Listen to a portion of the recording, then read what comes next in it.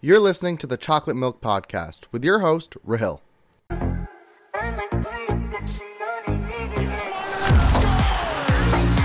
From NHL hot takes to international stories about the world of hockey, you'll find all your hockey-related content here on the Chocolate Milk Podcast. Ladies and gentlemen, we have come to that time in the hockey season where everyone is bored out of their goddamn minds. Yes, it is the boring August and September month. September is at least a little bit more better because the month of September at least has like training camp, like rookie camp, and then there's a couple preseason games. August is like literally like the scraps of free agency, the small trades that are going to be made. I mean, obviously we have a huge Jack Eichel trade that we're waiting to have happen, but just from looking at it so far, it doesn't look like there's going to be a Jack Eichel trade anytime soon, which really does suck.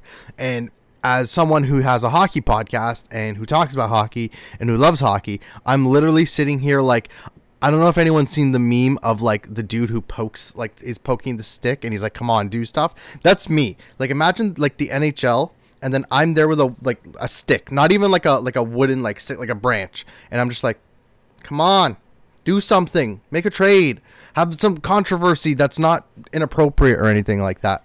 But what is up, you guys? Welcome to the Chocolate Milk Podcast with your host, Rahil. Just a reminder that the Chocolate Milk Podcast is a Shape by Sports production. Do not forget to go check out Shape by Sports on Instagram and their website, shapebysports.com. Great website. But guys, I struggled so hard to make this episode because like I was thinking about like what news can I talk about? What big free agency stuff can I talk about? And free agency in its own, like what happened in the NHL. First off, this year's free agency was absolutely insane. It was like chaotic. There were like over a dozen goalies that moved, like a couple of big names moved. There were a couple surprising moves. There was a little bit of everything this offseason, and I think that made it a lot of fun and a lot more enjoyable for like the average hockey fan, I think, because so many people are talking about how much money was spent, especially given that it's a flat cap with COVID and the pandemic and everything. Yeah, I know the pandemic's still around. I know. Oh my God. Can it just go away already? Like God. But first thing I want to get out of the way before I talk about anything about the offseason is I want to talk about the Montreal Canadiens really quickly and the Logan Mailloux pick.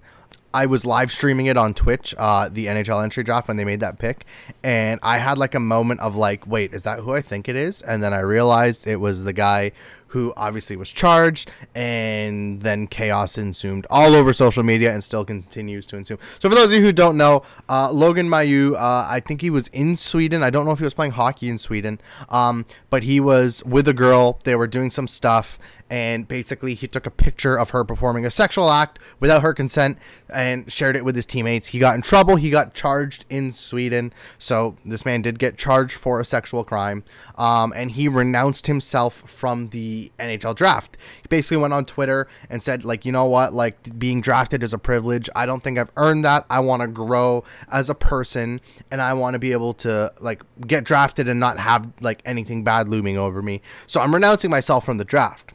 The problem with that is the National Hockey League is different than all other leagues. You have the NBA where you can renounce yourself from the draft, I think up to before the team picks. Same with the NFL. So like if I'm a football prospect and like I'm projected to go third overall and the third overall team is someone I hate, I can renounce myself right then and there, like minutes before the pick is made, I believe. So you have that. You have it even in like baseball where you can announce or renounce yourself the day before. But then you go into hockey and you can say you renounce yourself, but teams are still able to draft you. And that's what Montreal did, drafting Logan Mailloux 30th overall or 31st overall in the 2021 NHL entry draft. I was disappointed with it. This kid obviously committed a terrible act, and I don't think he deserves to be getting drafted and, you know, enjoy the thought of being drafted and just being on an NHL team. He should have been able to have that year to, you know, better himself, learn, and all that stuff. I'm disappointed in the Montreal Canadiens for making the pick. I'm disappointed as a fan because there's a lot of negative PR around my team now associated with that draft pick that they made. And it's a stain on an organization that is typically all about class. You think about the Montreal Canadiens, you think about Maurice Richard, you think about Guy Lafleur, you think about Saku Koivu, these guys who are classy, who embodied like being a professional athlete and a captain and all this stuff, and then you draft this kid and it's like, bro, like, come on, what are you doing? And I'm disappointed in the Montreal Canadiens management for making that decision. I've seen some people saying like, oh, you shouldn't be a fan of that team because they made that pick. Listen, I was a huge PK Subban fan when PK got traded. A lot of people jumped the ship and were like, oh, I'm not cheering for Montreal anymore. PK got traded. I'm not the type of person to leave my loyalties to my team just because they did something wrong. It is wrong. I don't agree with it and I don't support it, but I'm not going to be like, oh, I'm a Leafs fan now, or oh, I'm a Seattle fan now. I'm sticking with my team through thick and thin, through the Stanley Cup Finals that they just went through. But I don't agree with it. But here's one problem I have with the Logan Mailloux pick, guys. This isn't a bone to pick with like the Montreal Canadiens. I'm very disappointed in them and I'm upset with them. I think the NHL should be embarrassed a bit that this happened, and they are. And Gary Bettman went on a radio show and was saying, I'm shocked that the Habs made this pick. I have 2 daughters and I can't believe they picked it. And he said all this stuff. But here's the thing, Gary Bettman, why don't you do something about it? You can't obviously make Montreal really renounce the pick or whatever like that, but you can set an example and you can change it so that when an NHL prospect goes, I'm renouncing myself from the entry draft, they're actually renounced from the entry draft and teams can't pick them. That's an easy solution. It's a solution that works in every other major North American sports league, but the NHL doesn't have that because the NHL is dumb. I don't like Gary Bettman as a GM, and this isn't an attack against him, but like, you're complaining that the Montreal Canadiens did this, then change the rules and change the entry draft policies and stuff that you can actually stop prospects from entering the draft if they don't want to be in the draft. That would avoid this colossal mess, and every other league around the North America does it. So Gary Bettman, you need to do better. The Montreal Canadiens and the management and everyone associated with that pick, you need to do better. I hope Logan Mailloux learns from the situation. It sounds like he does. Again, could it be just PR talk? Of course. Could he be genuine? Of course, no one really knows. I hope he genuinely, goes to counseling, learns about what he did wrong, learns about his mistakes, and slowly becomes a better person before he becomes a better hockey player. He's going to have to do a lot to win the trust over of Montreal Canadiens fans. And yeah, man, it's just a messy situation, but you know what? Teams do stupid stuff sometimes. Moving on to the first segment of our podcast tonight, we are going to be talking about the NHL offseason. And no, I'm not going to sit here for 2 goddamn hours and go through this team did this team didn't do that, this team traded for this. I'm not going to go through that because I would be here for 2 hours, and honestly, it would be painful. It'd be really painful. What I'm going to go through though is I've kind of looked at what all teams have done. I've talked to some people who I know. Some of them are smart about hockey. Some of them aren't smart about hockey, but their opinions are funny sometimes.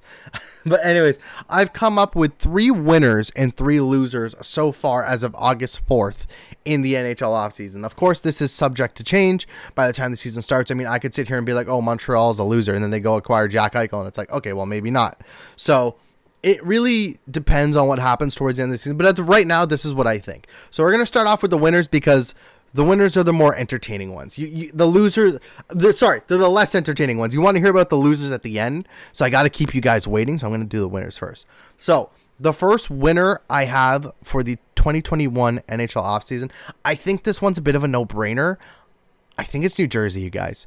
Obviously, the big fish they got was Dougie Hamilton. They were linked with him for a long time. It was basically sounding like it was almost a slam dunk. Took a little bit while. It wasn't like when free agency hits at 12, it wasn't like a 12:01 signing. It happened later in the day. I think maybe even the next day. But the New Jersey Devils did sign Dougie Hamilton. It's a very, very rich contract. I think he's making $63 million or north of that over 7 years. Great contract for Dougie Hamilton. And if I'm New Jersey, that's a home run right there. That is a huge, huge boost to their blue line. You get a top 5 NHL defenseman, both analytically and the eye test. I mean, Dougie Hamilton's a great defenseman. It was no secret I wanted him on Montreal if they could fit him. Obviously, it didn't seem like they worked. I got a consolation prize in David Savard. Yay, let's go. But New Jersey obviously hit a home run here with Dougie Hamilton. But honestly, like when you look at the moves they made, they didn't lose anyone important because, I mean, they had so much cap space so they could just sign all their guys. But they also drafted Luke Hughes. Now, I know when we talk about offseason, people don't really think about the draft, but the draft's part of it. They drafted Luke Hughes. That moment on TV with Luke Hughes, Jack Hughes, and Quinn Hughes together was amazing. Luke Hughes and Jack Hughes were hugging each other and stuff, and they were super ecstatic. And Quinn's over there like, yeah, cool. I'm in Vancouver, which I'm sure Quinn loves it in Vancouver, but it was kind of funny to see him by himself, like This is fine. I'm all alone, but it's okay. But Luke Hughes really does look like a really good player. He's going to be playing alongside his brother Jack in a couple years probably. And like those two additions, aside from that, there was no one noticeable New Jersey lost. So for me, New Jersey, you are the top 3 winners of the offseason so far. That was a pretty obvious one, though, right, guys? Like, I mean, I think everyone I asked, like, hey, who's your top 3 winners of the offseason? Everyone had New Jersey. There's some other stuff about 2 or 3, but there's some interesting ones coming up. But New Jersey was the solid slam dunk there. But moving on to the second one. Now, this one is going to be, I would say this is the most wild, hot take one. This is the one where people might be like, I don't know if I agree with you. And then when we talk about it, this will be a discussion. My second winner of the 2021 offseason is the Boston Bruins. And I know you're like, whoa, you're a Habs fan and you're saying Boston? What's wrong with you? But I'm trying to look at this from an unbiased perspective. I'm trying to sit here and go, okay, here's Boston. Let's see what they did. You look at what they did. The biggest losses they obviously had was their goaltending situation. They obviously lost Tuukka Rask and Yaroslav Halak to free agency. I think Halak's in Vancouver, and I think Tuukka Rask isn't playing this year because it sounds like he's going to be out until February at the latest, or at the earliest, I think, actually. And of course, the news was just announced a couple days ago. David Krejci is going to play in the Czech League. He's going home. He's obviously from the Czech Republic. So they're losing a huge hole. They have a huge hole in their center depth now. But here's the thing. I think there's 3 moves here that makes Boston a winner in the offseason. Boston has always been the team that makes the playoffs, and they do good against Toronto. Sorry, Leafs fans, but like they have your number. But Boston always struggles because they had one line. Marchand, Bergeron, Pasternak. That's it. Like the saying was always, you shut down that line, you shut down the Bruins. And that was it for the most part. They obviously had Tuukka Rask bail them out too, but their goalie of the future is now Linus Ullmark. They got him from Buffalo, and I was kind of shocked when I looked this up. I looked up Linus Ullmark's Buffalo stats for last year. Guys, Ullmark had a winning record and decent like goals against average and save percentage with the dumpster fire that is the Buffalo Sabres. That was kind of surprising to me. I was like, bro, I'm shocked like anyone could do decent in Buffalo. Like, let's be honest here. But I think he was injured a little bit last year, but he's a young goalie. They locked him up for 5 years. It looks like he's the goalie of the future. And I do think that Linus Ullmark is going to do good given the team in front of him. You know, he's got good forwards there. He's got a solid D-core behind or in front of him. I was going to say behind him, but technically in front of him. So, yeah. That's the one big move I like. But there's 2 other moves that I think have been a little underrated so far. And those 2 moves are, I believe it's Eric Haula and Nick Foligno. Those 2 moves, I think, are really, really, really important for Boston as a team. And the reason why is because of what I just said earlier. Boston's always been that one-line team. And I know they lost Krejci, but you have Nick Foligno now who's going to fit in with that kind of team. Nick Foligno literally seems like the perfect fit for Boston. Eric Hall is a good player. You re-sign Taylor Hall.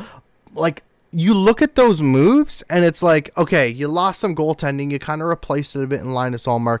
Is he a bit more of a question mark than Tuukka Rask? Probably. You lost Krejci, which hurts, but you got 3 like solid middle 6 guys. Hall plays on your second line. Foligno could probably play on your third line or second line. And Haula could probably play on your second line or third line. That's perfect for Boston. That's exactly what they needed. And I honestly think out of all the teams in the Atlantic, I think they're the most improved in my honest opinion. Now we'll move on to the final winner of the offseason. Now this one's a little bit different because they didn't acquire talent. They didn't acquire good players or like sign good contracts or anything like that. They actually did the opposite, but in a perfect way. My third winner is the Arizona Coyotes. And I know everyone's like, bro, like literally Arizona just like unloaded everything. Like how the hell could that even be? Like how the hell are they a winner? Here's the thing. I think almost every NHL team thinks their fans are idiots. Now, what I mean by that is like there's certain teams out there where like their GMs and their owners and their coaches will keep saying the same shit, and their fans are out there like, bro, like we can read through the lies, we can read through the bullshit, like we're not dumb. And I think Arizona has looked in the mirror and said, listen, we've had kicks at the can a couple times. This one obviously isn't working. Let's send a clear message of what we're going to be doing. Let's have a clear path forward. And I think that's all fans want. You look at teams like Ottawa. You look at teams like the Rangers before last year, let's say. But you look at teams like the Rangers. They're open about the fact that they're tanking. They will offload. They will take on bad contracts and get assets for that, and they'll develop young players and grow that way. And Arizona has taken the first big step towards that, and I honestly think they hit a home run in how they did it. Like, I'm being 100% honest, you guys. Arizona hit this out of the park. They're executing it brilliantly. They looked at their salary cap, and they were like, you know what, guys? I'm going to turn this cap space into a weapon, and I'm going to use it. And you look at the moves they did. Arizona now actually has, I'm going to pull it up here. And if you look at what Arizona has done so far in the moves they've made and the players they've acquired Andrew Ladd from the Islanders, and they got assets to take on his cap hit. They acquired Shane Gostisbehere from Philly. They acquired assets to take him. They acquired Louis Eriksson, Jay Beagle, and Antoine Roussel. They got, I believe it was the 7th. It was 6 to 10. I can't remember where Vancouver was picking. They got that pick from Vancouver. They got a couple other picks. They did give up, I believe it was Connor Garland in that trade. Garland was a little bit good, but they also gave up a bad contract in Oliver Ekman-Larsson. He's the idea of a good defenseman, but his contract, he's getting 8 point something mil or something. He hasn't worked out at all in Arizona, and he's locked up for like 6-7 more years. And if you look at that trade right there, Arizona goes, okay, you know what? We're going to take on $12 million in cap hit. We're going to take on $12 million in cap hit for you guys, but it lasts 1 year. Instead, or in return, we want to give you guys a lesser cap hit of $8 million, but that lasts longer. So Vancouver gets salary relief now, but not in the future. Arizona takes on some salary now, but they're more open in the future as well. And you get assets for it. I mean, that's pretty solid. They obviously make the move as well, trading, it was Darcy Kemper. Yes, it was Darcy Kemper over to the Colorado Avalanche, which, by the way, he looks interesting. He looks very interesting. But you look at next year's draft, okay? The 2022 NHL entry draft, the Shane Wright draft, everyone's calling it. The Arizona Coyotes, and this is not a typo, I double-checked this. They have 2 first-round draft picks, which is great. They have 5 second-round draft picks. They have so many draft picks, if you go on Cap Friendly, they have to stack them. I've never seen them stacked before. And on top of all of that, the Arizona Coyotes also have, they have, like, way more picks, like, later on in the draft. I think they have, like, 13 picks this year, and there's like 7 rounds. That's insane. And you consider a lot of those are in the top 3 rounds. Arizona, listen, I tip my hat off to you. If you're a Coyotes fan, it's not easy to see your team tank and do terrible and be like, we're taking on bad contracts because we suck. It's not easy to sit there and like deal with that. But at the end of the day, like, there is a plan in Arizona. There is a foundation laid out and a path to success. And obviously, with all those picks, Arizona needs to draft the right players, make the right moves and all that stuff. So that's part of the equation as well. But if you look at just the way they're starting off, Arizona is doing a fantastic job. Now, those were the winners. You guys, gold medals. You guys are awesome. You had a great offseason. Now, we are going to talk about the 3 teams with the F grades. We're going to talk about the teams where if they brought their report card home to their parents would literally be like, I'm taking away your Xbox, I'm taking away your phone, and we're going to school right now to talk to your teacher. You would get in deep shit if you were one of these 3 teams and you were general manager. And honestly, if you're in management in one of these 3 teams, I'd honestly be a little worried right now. So moving on to the first loser of the 2021 NHL offseason. First one for me, it's the Edmonton Oilers, you guys. I like the Zach Hyman move that they brought in. I like bringing in Zach Hyman, solidifies the top 6. He's going to play good with McDavid or Draisaitl, or maybe even both of them. McDavid, Draisaitl, Hyman, that's a very, very, very good first line. But aside from the Zach Hyman move, which in itself was a little risky because the term was a lot, Edmonton did not do that good at all. If you just look at the list of transactions they've done so far, you lose Adam Larson, which is a huge, huge blow to the Edmonton Blue Line, and you trade Ethan Bear for Warren Foegele. So you lose 2 pretty solid, you get a younger guy in Ethan Bear, but you lose Adam Larson, who's a solid, reliable top 4 defenseman. Well, they obviously made some moves to replace these guys. Who did they replace them with, you might ask? Well, they replaced them with Tyson Barrie, who I think is actually a good fit in Edmonton. He's a one-dimensional defenseman. He just plays offense. He's terrible defensively, but at least he's contributing in some way and in a good way offensively. Like, at least there's one aspect of his game he's good at. Then you have Duncan Keith, who they traded Caleb Jones, and I think it was a pick for, which I don't understand what Ken Holland is doing in Edmonton. That is some ridiculous stuff. And then you have Cody Ceci locked up to a multi-year deal, more than 2. You look at the Edmonton blue line, and it is worse than last year's, the year they blew everything. But here's the kicker too. What was Edmonton's biggest problem? Obviously, they ran into Winnipeg and got swept. Part of that problem was the goaltending. Guess what they did to fix the goaltending? Not a single thing. They stuck with Mike Smith and Mikko Koskinen. It has been reported by Chris Johnson. I think he was on the Steve Dangle podcast. Apparently, there were talks of moving Koskinen. Apparently, Edmonton's running with him and Smith until something happens. Well, here's a hint, Edmonton. Something's going to happen with those two. It's going to happen quick. And if you don't fix it, you guys are in some deep shit. But moving on to my second loser. And these 3 losers, I'm not going to say there's a 1, 2, 3. I think they all like it's a tie, honestly, if I'm being honest. My second loser, and this one may surprise some people, but you got to look into it a little bit more. It is the Carolina Hurricanes, you guys. I know you're like, well, Carolina was a good team. Like, what did they do? Well, they obviously traded Warren Fogle for Ethan Bear. That was a decent acquisition for them. But if you look at everything else that the Carolina Hurricanes have done from the end of the Stanley Cup Finals onwards, it is just mind-boggling, and everyone is confused with what the hell they're doing. First off, you lose Dougie Hamilton. Dougie Hamilton is a huge blow, and it sucks. Dougie Hamilton is in New Jersey now, top 5 defenseman. Carolina really thought that Hamilton going to free agency, there wouldn't be the market for him, and he would come back to Carolina. Nope, he's gone now. Then they sign Anthony DeAngelo. Listen, I know I'm a Habs fan. I know the Logan Mailloux pick was embarrassing. I don't understand how any team looks at Tony DeAngelo and goes, we're going to give this kid a shot.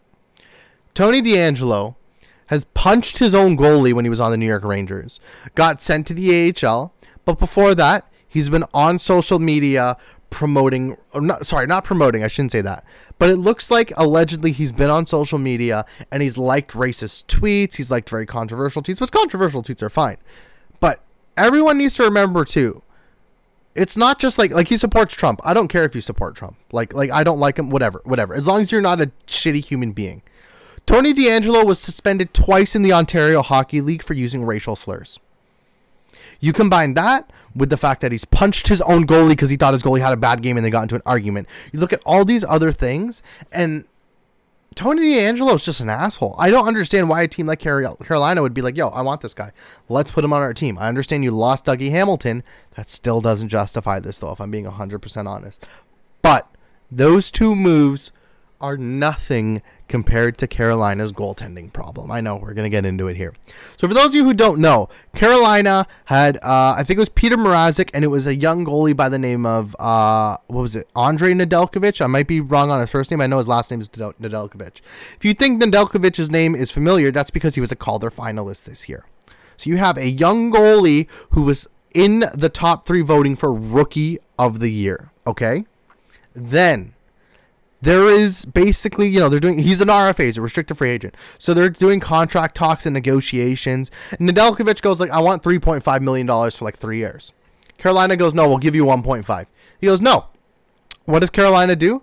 They trade him over to Detroit for a 3rd round pick. It's Alex Nedeljkovic. Thank you. But they trade Alex Nedeljkovic to Detroit for Jonathan Bernier, and I think it was a 3rd round pick or maybe even less. Here's the kicker. They didn't even re-sign Bernier. So they got rid of Nedeljkovic, a Calder finalist young goaltender, for a 3rd round pick. Detroit instantly went, you want 3 mil? Finger snap, done. We got it. You're done. Welcome to Detroit. And great for Detroit. but that's only part of the goaltending equation. Obviously, Carolina, they lose in Delkovich. They're like, we need a goalie. Bernier signs in New Jersey. Shoot, we need a goalie. Let's look around. Darcy Kemper's available. Tuukka Rask is available. Yaroslav Halak available. Oh, Antti Ranta. Come on in and play goal for us. All right, solid backup option. Who's going to be their starter? Oh, yeah, Frederik Andersen from the frickin' Toronto Maple Leafs. Now, don't get me wrong. I think, even though I'm a Habs fan, Frederik Andersen has the potential to be a top 10 goalie. Here's the problem. He is more inconsistent than when I ask my girlfriend what she wants to eat for dinner. He is up and down, left and right. This guy is the most inconsistent goalie in the NHL. And if I'm Carolina, you didn't want to pay Nedeljkovic $3.5 million in a young Calder finalist goalie. And you go out and you get Antti Ranta, who's like, and you get Frederik Andersen, who's, You have two question marks in net now. If Carolina does not get goaltending, they're going to miss the playoffs, and that team is going to be a mess. Also, just a side note before I switch to the final team, Andrei Svechnikov still RFA. So Carolina, you might not want to lowball him. You lost Nedeljkovic, you lost Hamilton because of lowballs. You might not want to lowball Andrei Svechnikov. Just saying. Moving on to the final loser, though, and I think this is one where a lot of people are going to be like, "What? Really?" Guys, I think Seattle didn't do that good this offseason. Now, I know everyone's like, okay, well, what the hell? They just got those three big free agents. They got Wenberg, they got Larson, they got Philip Grubauer from Colorado, obviously. There's one other player I'm forgetting. There's one other big acquisition they got. But anyways, they did good in free agency in terms of acquiring players. Wenberg was good. Grubauer, I'm a little bit iffy on because he was on a really, really good Colorado team when he had that Vezina year. If he can play like that, great. If he dips like a decent chunk, that contract would look a little rough, if I'm being honest. So I like the Schwartz. It was Jaden Schwartz. That's it. I like the moves. I like those moves. Grubauer, a bit of a question mark. But I look at Seattle, and I go, okay. I look at the expansion draft, and I go, okay. You pick Cale Fleury. They picked some smart picks. Cale Fleury is a smart pick. They picked some really good players. They picked, I think it was 8 out of 30 picks that I personally saw that I was like, I've never heard of that guy before. And I'm not like the know-it-all hockey fan, but I know a decent amount about other NHL teams. I had no idea who 8 of the 30 players were. So I go in my head like, yeah, okay, well, there must have been like trades, like, like, hey, like, Philadelphia. I asked my Flyers friend, who the hell did they pick from the Flyers? I've never heard of this guy. My friend goes, I'm a diehard Flyers fan. I've watched every game. I have no idea who that is. So when you hear something like that, you go, okay, well, Philadelphia must have paid them a second-round pick not to touch Voracek or one of their guys or something. Seattle made 0 draft consideration expansion trades. And here's the kicker. I understand teams this time around were scared because they saw what happened with Vegas. They saw teams that traded like, hey, like, we'll give you this young guy if you don't take this guy. And then they got screwed over. Like they gave, I think Pittsburgh gave Vegas a second and Fleury to not pick Murray. That clearly hasn't worked out that well. I understand teams were like, yo, like Seattle, I'm not going to offer you that much. I'm not going to, I'm skeptical about doing trades. But there were trades out there. For example, if Carey Price didn't waive his no-move clause, Montreal wanted to like avoid losing Jake Allen. They probably would have been like, yo, Seattle, here's a second, here's a third, don't take Jake Allen. The problem with what Seattle and Ron Francis did is the prices they were asking for were exorbitant. For Jake Allen, to protect Jake Allen, they went to Montreal and they said, this is confirmed from people I know, they said, we want a first and a third. I'm sorry, but Jake Allen 1 is not worth that. Second, that price is ridiculous just to protect a player. And third off, it clearly shows because Seattle picked 8 crappy picks and nobody knew who they were and they got no assets for that. And I understand, like, okay, maybe a first and third is a bit much, but why don't you just go like, okay, give us a second, we call it a deal. When it's coming really close towards the draft, get something. If you're gonna pick shitty players because you want to have a lot of cap space, why not get something for it? I don't understand how Seattle does that. Like, yeah, we want a lot of cap space. I'm Ron Francis, I want cap space. Bro, like, how hard was it to like pick a $4 million player instead of a $1 million player? I'm not saying go get Carey Price and Tarasenko, but like if you're picking someone who's worth like $1 million and they have a solid option available for $4 million, Why not pick the $4 million option? You had $81.5 million in cap space. I'm pretty sure as of right now, Seattle still has a ridiculous amount of cap space. I'm pretty sure if we look at salary cap friendly right here, Seattle still has $60 million in cap space. You could have literally taken on an extra $10 million and still had really, really good cap space. So Seattle, you take the final spot as the losers of the offseason. Shame on you three teams, especially you, Seattle. I don't understand how you didn't get any assets for picking those players. Do better next time, please. And now we move on to the next part of our podcast, ladies and gentlemen, and we are going to be talking about the poor soul stuck in Buffalo. That is Jack Eichel. Yes, Jack Eichel is that guy. He's stuck. He's lonely. Someone get him out of there, please. So for those of you who don't know, Jack Eichel still hasn't officially requested a trade, but it's obviously clear him and Buffalo aren't going to be a fit, and he still hasn't been traded. And this situation has turned into a disaster for the Eichel camp and for the Sabres camp, but it's an embarrassment for the Sabres as well. I don't care how anyone else puts it. I don't understand how Buffalo hasn't traded this kid already, if I'm being 100% honest. A lot of reporters and analysts predicted he'd be moved at the entry draft because that's when you can see where picks are and you get like a real value of like, okay, this first rounder's worth 12th. Like, let's trade and all this stuff. But he didn't get moved. I was shocked he didn't get moved at the entry draft, if I'm being honest. But from what it sounds like, at least from what I'm seeing, it sounds like a lot of teams are going, you know what, Buffalo, you want 4 first rounders, which is the asking price for Jack Eichel, the equivalent of 4 first rounders. I'm not giving you that. I'm sorry. And those 4 first rounders, you guys, aren't like, okay, we don't want 4 picks. They want like 2 first round picks, and they want like 2 first round equivalent players. So like if it was Montreal, they'd want 2 first, like a Jesse Nolan, who's a very good prospect, and like a Kotkaniemi. That's what they would want from Montreal, something like that. I think that's bizarre. It seems like a lot of GMs think that's bizarre, and I think that's a strong reason why Jack Eichel hasn't been traded. And unfortunately for Jack Eichel, if you look at what Buffalo just got for Rasmus Ristolainen, which is an absolute steal, you got like Robert Haig, a first and 2 seconds.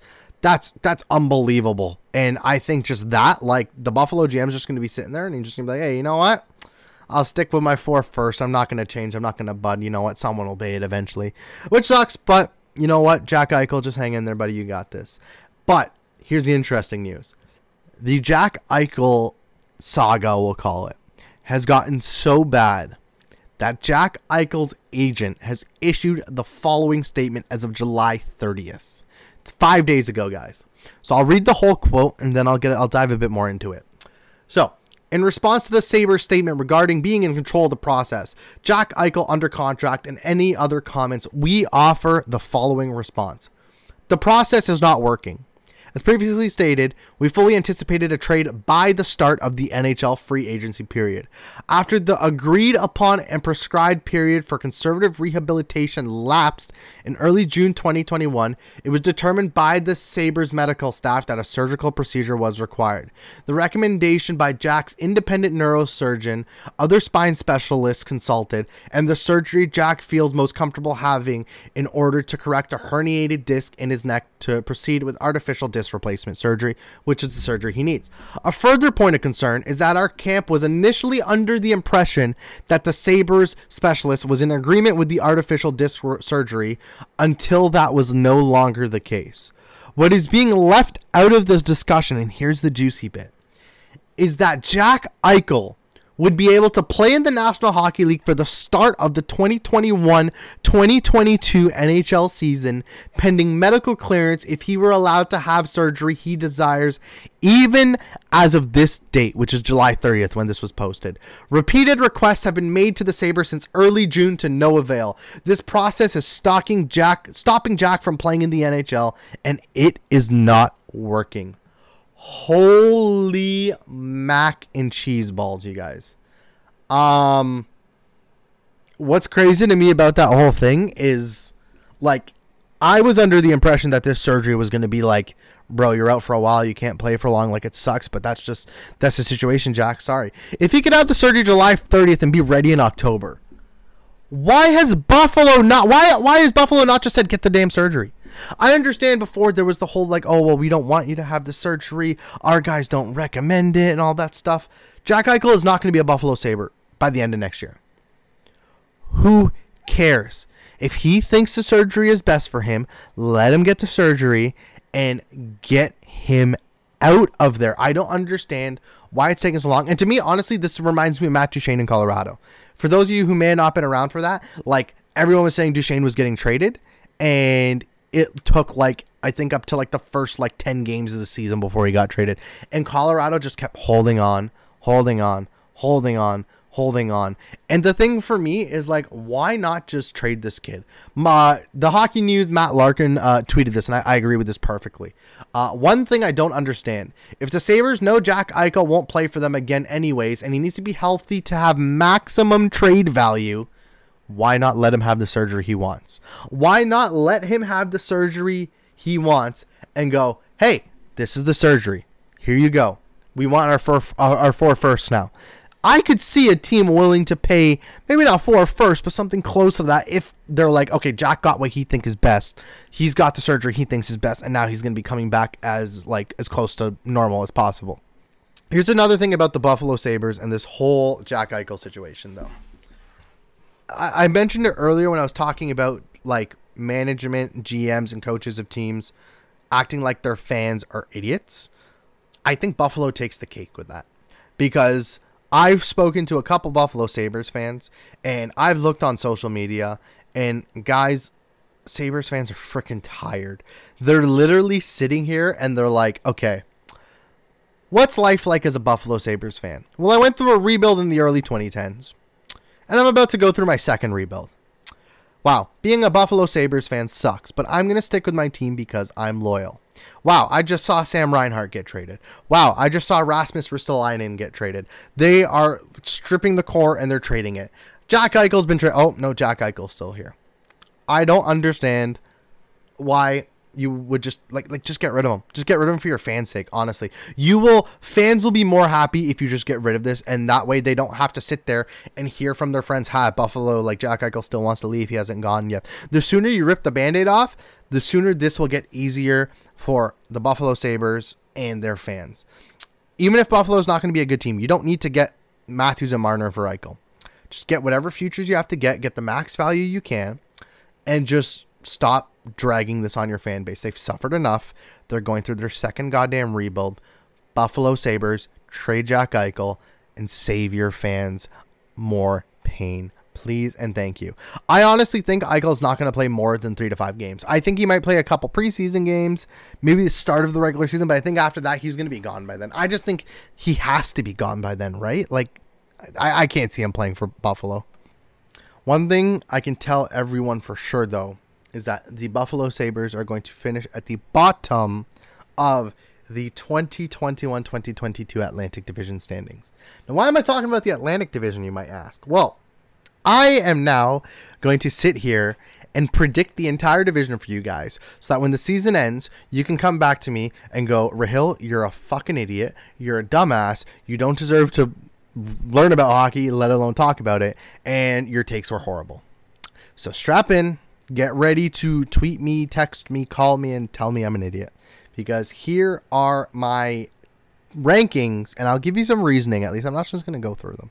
Here are my rankings over how I think the Atlantic Division is going to finish. A lot of people are saying they think Ottawa makes the playoffs this year. I do think Ottawa is going to improve. However, I don't think they're better than certain teams in the league. And here's why. From 8th to 1st, I believe the Atlantic Division is going to go 8th seed is Buffalo Sabres. The 7th seed is the Detroit Red Wings. The 6th seed is the Ottawa Senators. The 5th seed is the Montreal Canadiens. 4th is Florida. 3rd is Toronto. 2nd is Boston. And Tampa takes number 1. Now, I'm going to go from bottom to top, so I'll talk about Buffalo, I'll talk about Detroit, and we'll move up slowly. So I'll explain a bit more about Ottawa when I get there. Buffalo. Everything I just said about Jack Eichel, thank you for listening. No, on a serious note, I mean, Buffalo's going to be tanking this year. They're going to be entering their second rebuild. They're going for the Shane Wright draft pick, the number 1 overall pick. Honestly, I don't know what it is in Buffalo. It just didn't work out this time. They've traded 2 of their 3 main pieces. Risto's gone. Sam Reinhart's gone. And obviously, Eichel's still sitting there, but I think Eichel's going to be gone. They obviously drafted Owen Power first overall, Mississauga boy. Shout out Mississauga. But he is not going to be playing in the NHL this year. This year, he has devoted himself to the University of Michigan. So Buffalo doesn't have Owen Power. They've lost Ristolainen. They've lost Reinhart. They're probably going to lose Eichel. I just can't see them finishing higher than any other team in this division. I think they're going to finish 8th, and I think they're going to be a lottery team for sure this year. 7th, though, moving up a little bit, I have Detroit. I do like some of the moves they've made. I like the Nedeljkovic trade. I think he's a good young goalie, and he's their goalie of the future. Sign him to a decent deal as well, and that's going to look good for them. However, although they have really good pieces, I mean, Detroit has Dylan Larkin. It has Jakub Vrana, 2 guys I'm really, really high on. I love those guys. It's still Detroit. They're still in the process of rebuilding their team. It's not playoff team yet. They're not a lottery team. I think they're kind of in that like middle of like, we're not a lottery team, but we're missing the playoffs consistently. And the one thing that I think sums it up for Detroit fans is they re-signed Mark Stahl for a year contract. That year contract is basically going to be a deadline move, if we're being honest. So Detroit, you're going to be in 7th spot, I think. Now the 6th spot, shout out my boy, Super Senator. Super Senator, this is for you. In 6th place in the Atlantic Division, I have the Ottawa Senators. Now, the Ottawa Senators had a very, very good final stretch of 2020-2021. They were playing really good. They were playing well under their coach. They looked like a good team. I think they build off that, and I think Ottawa will be an improved team this year. Stützle has a year of experience. You got guys like Kachuk, who's still unsigned, unfortunately, but Kachuk's there. You got Batherson. You got Brandstrom. They have so many good young guys, and I think those guys, they have an extra year under the belt, and I think that's going to help. And I think Ottawa's going to improve, and Ottawa's going to be a good team. However, Ottawa's young players, they're able to grow. They're going to be in. Here's the thing. Ottawa's young players aren't superstars. They're growing to that potential, but the key word is the Ottawa Senators players are still growing. They're still learning, and it's going to get better, but I don't think it's going to be as good as a lot of people are saying. Some people are saying, Ottawa could sneak into the playoffs, and they very well could. I still think they finished 6th. Another reason why I think Ottawa won't finish higher is I think they could pass Montreal, if I'm being honest. I think they could pass Montreal probably. They need goaltending for sure. I mean, Matt Murray's a bit of a question mark. I mean, they definitely need a goaltender there. But I think all the teams above them, Montreal, Florida, Toronto, Boston, and Tampa, I think those 5 teams are better than Ottawa. Montreal kind of regressed a little bit, but I still think Montreal's a better team. Might be a bit of bias there.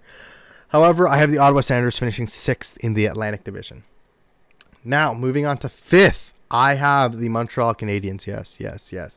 The Habs fan has the Habs missing the playoffs. Here's the thing. I'm looking at this realistically.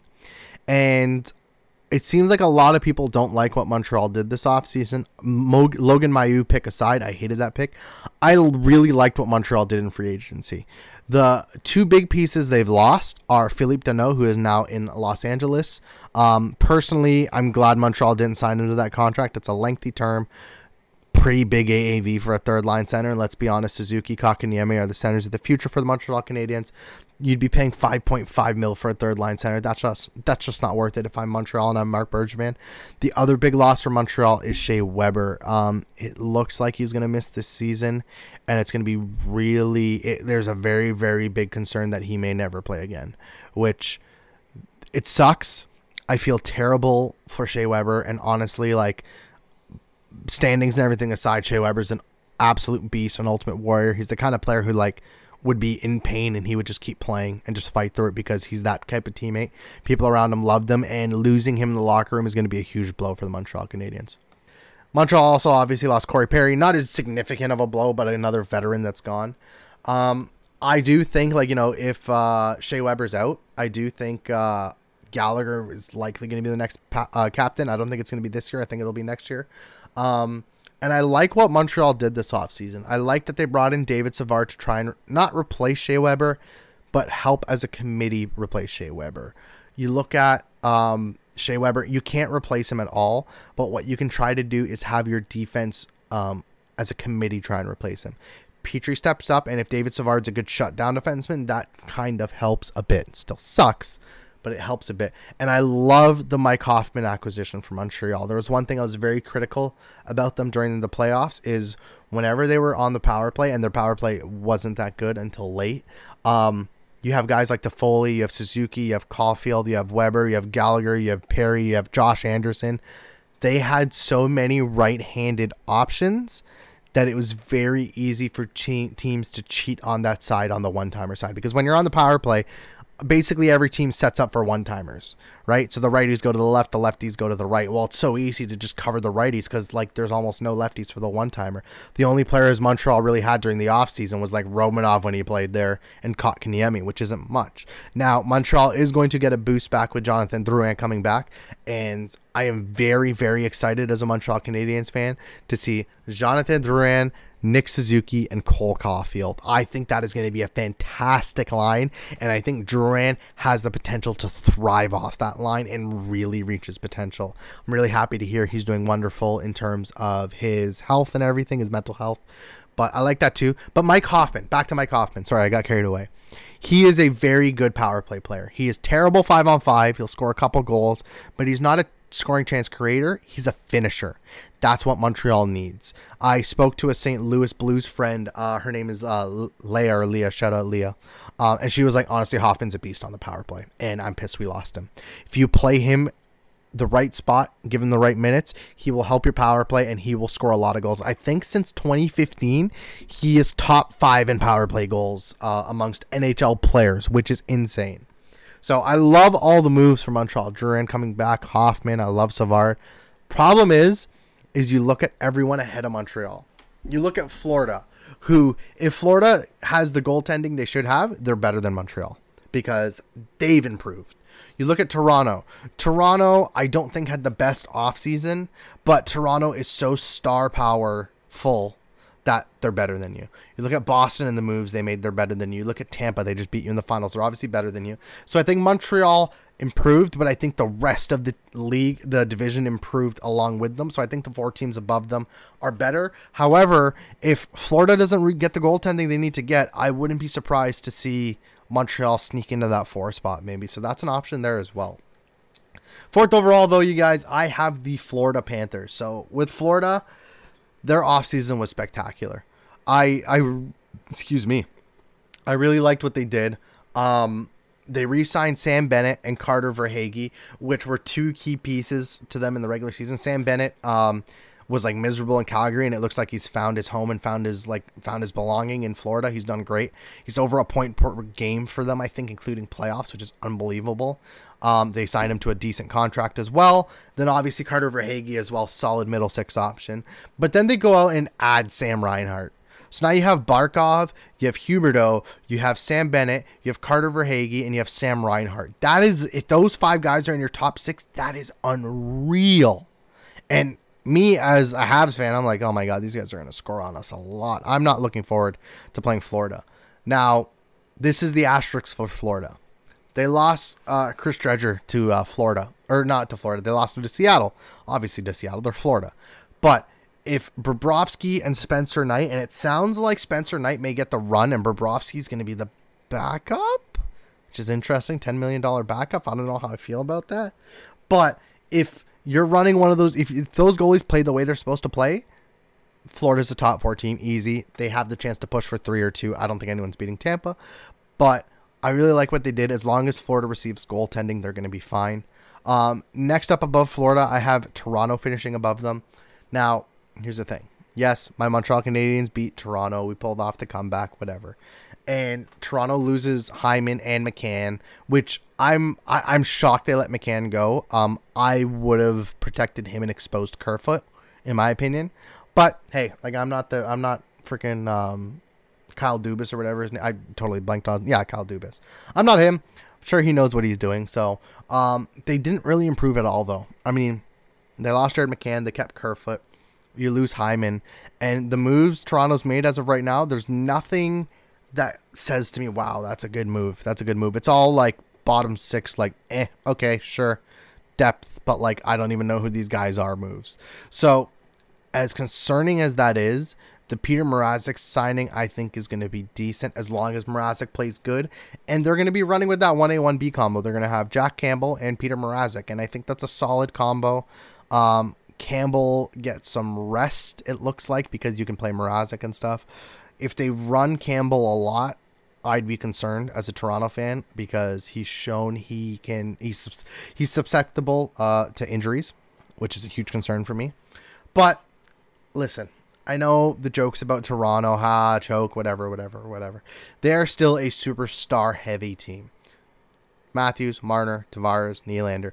You have those four guys on your team, and if I'm a Leafs fan, like I anything lower than third would be a disappointment to me, just given the raw talent and raw star power on this team.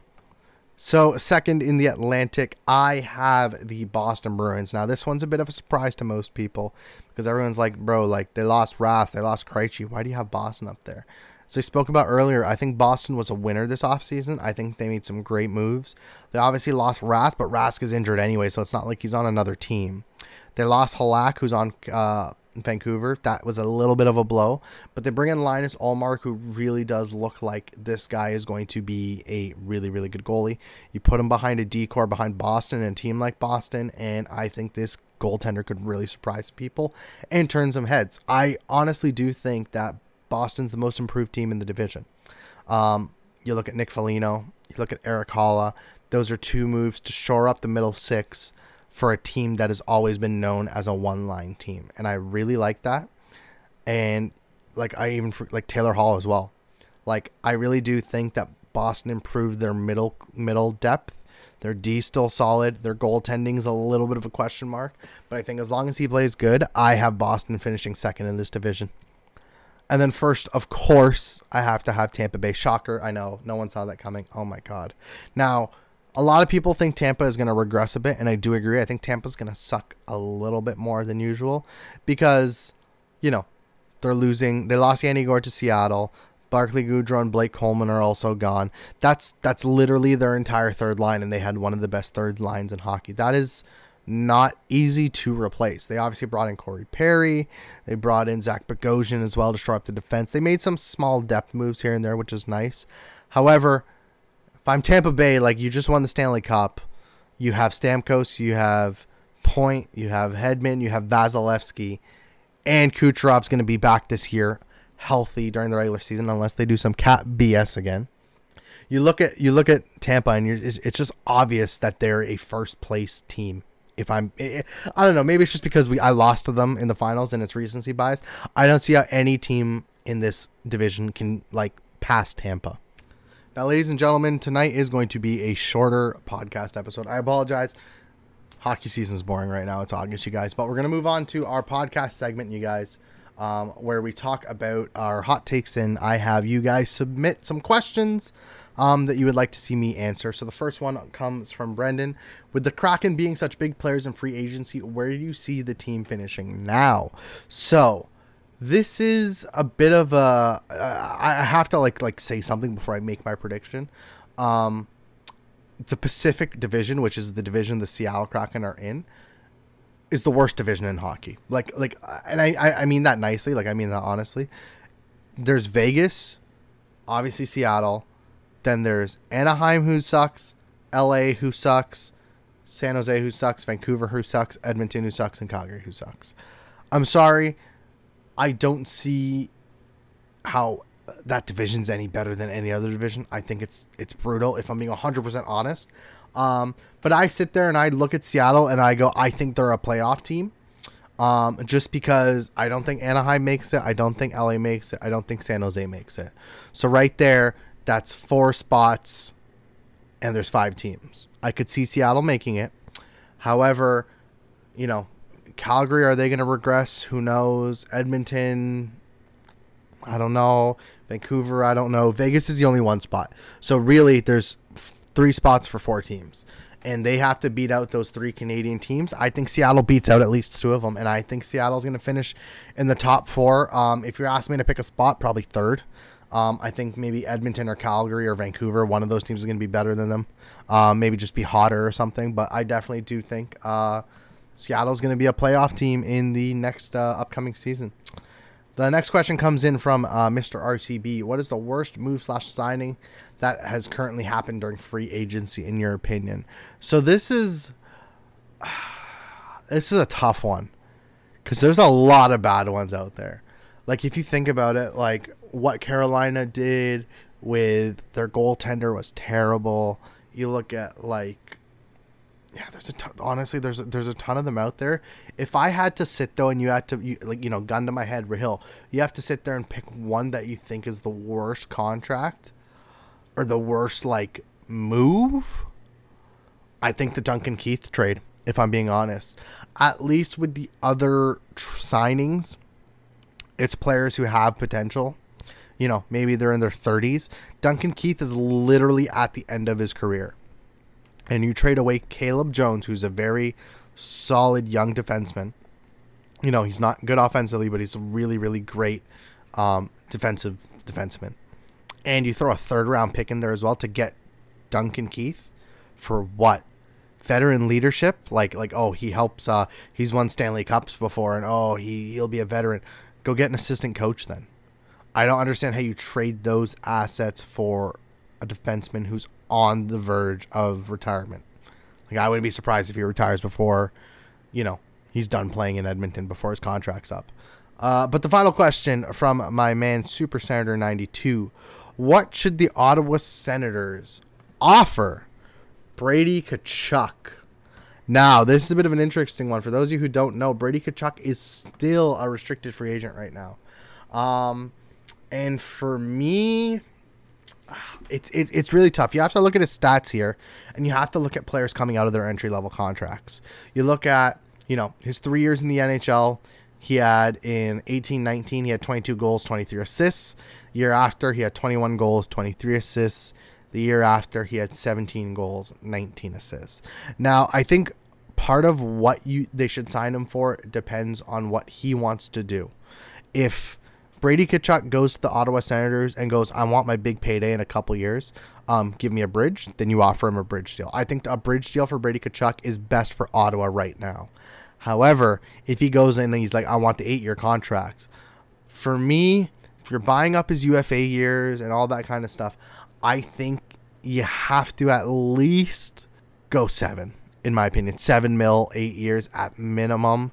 I know people may think that's a little high for a player who hasn't scored that much. He's a very good shot generator. He's a very, he's a feisty guy as well.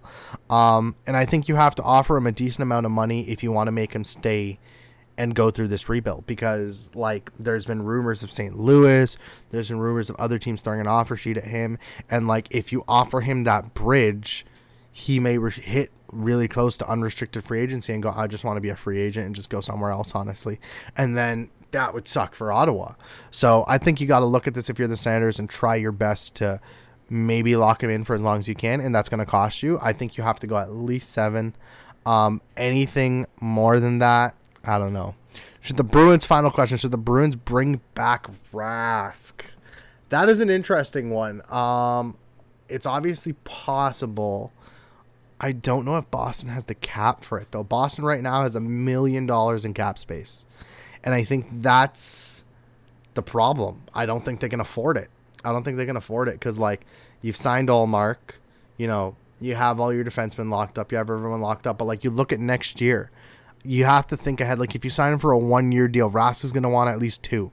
And if you sign him for a 2-year deal, then he's taking up salary when next year Boston has $21 million cap space, but they need to sign Jakub Zaboral, Charlie McAvoy, Carson Kuhlman, Curtis Lazar, Craig Smith, or Jake DeBrusk, and Patrice Bergeron.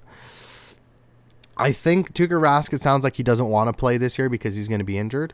I think you just run with Allmark and a backup and maybe sign a veteran as a 3rd goalie, and then you go from there. I don't know. It could be Rask, but if he's not playing till January or February, I don't know if I would risk it, honestly. And that, ladies and gentlemen, is the end of this episode of the Chocolate Milk Podcast. I want to thank you all for listening. Again, apologies that it's a little bit of a shorter one. August hockey doesn't go well together. I'm going to be posting these bi-weekly now, every 2 weeks, every 2 to 3 weeks, depending on how much news there is and stuff. Once the season picks up, though, this will be a regular weekly occurrence. And stay tuned. We'll have some guests on maybe the next episode just to help give me some content. Thank you so much for listening. Again, Chocolate Milk Podcast is a Shaped by Sports production, so don't forget to check out Shaped by Sports. Thank you so much, you guys, for listening. Take care, and hopefully Jack Eichel gets traded very soon.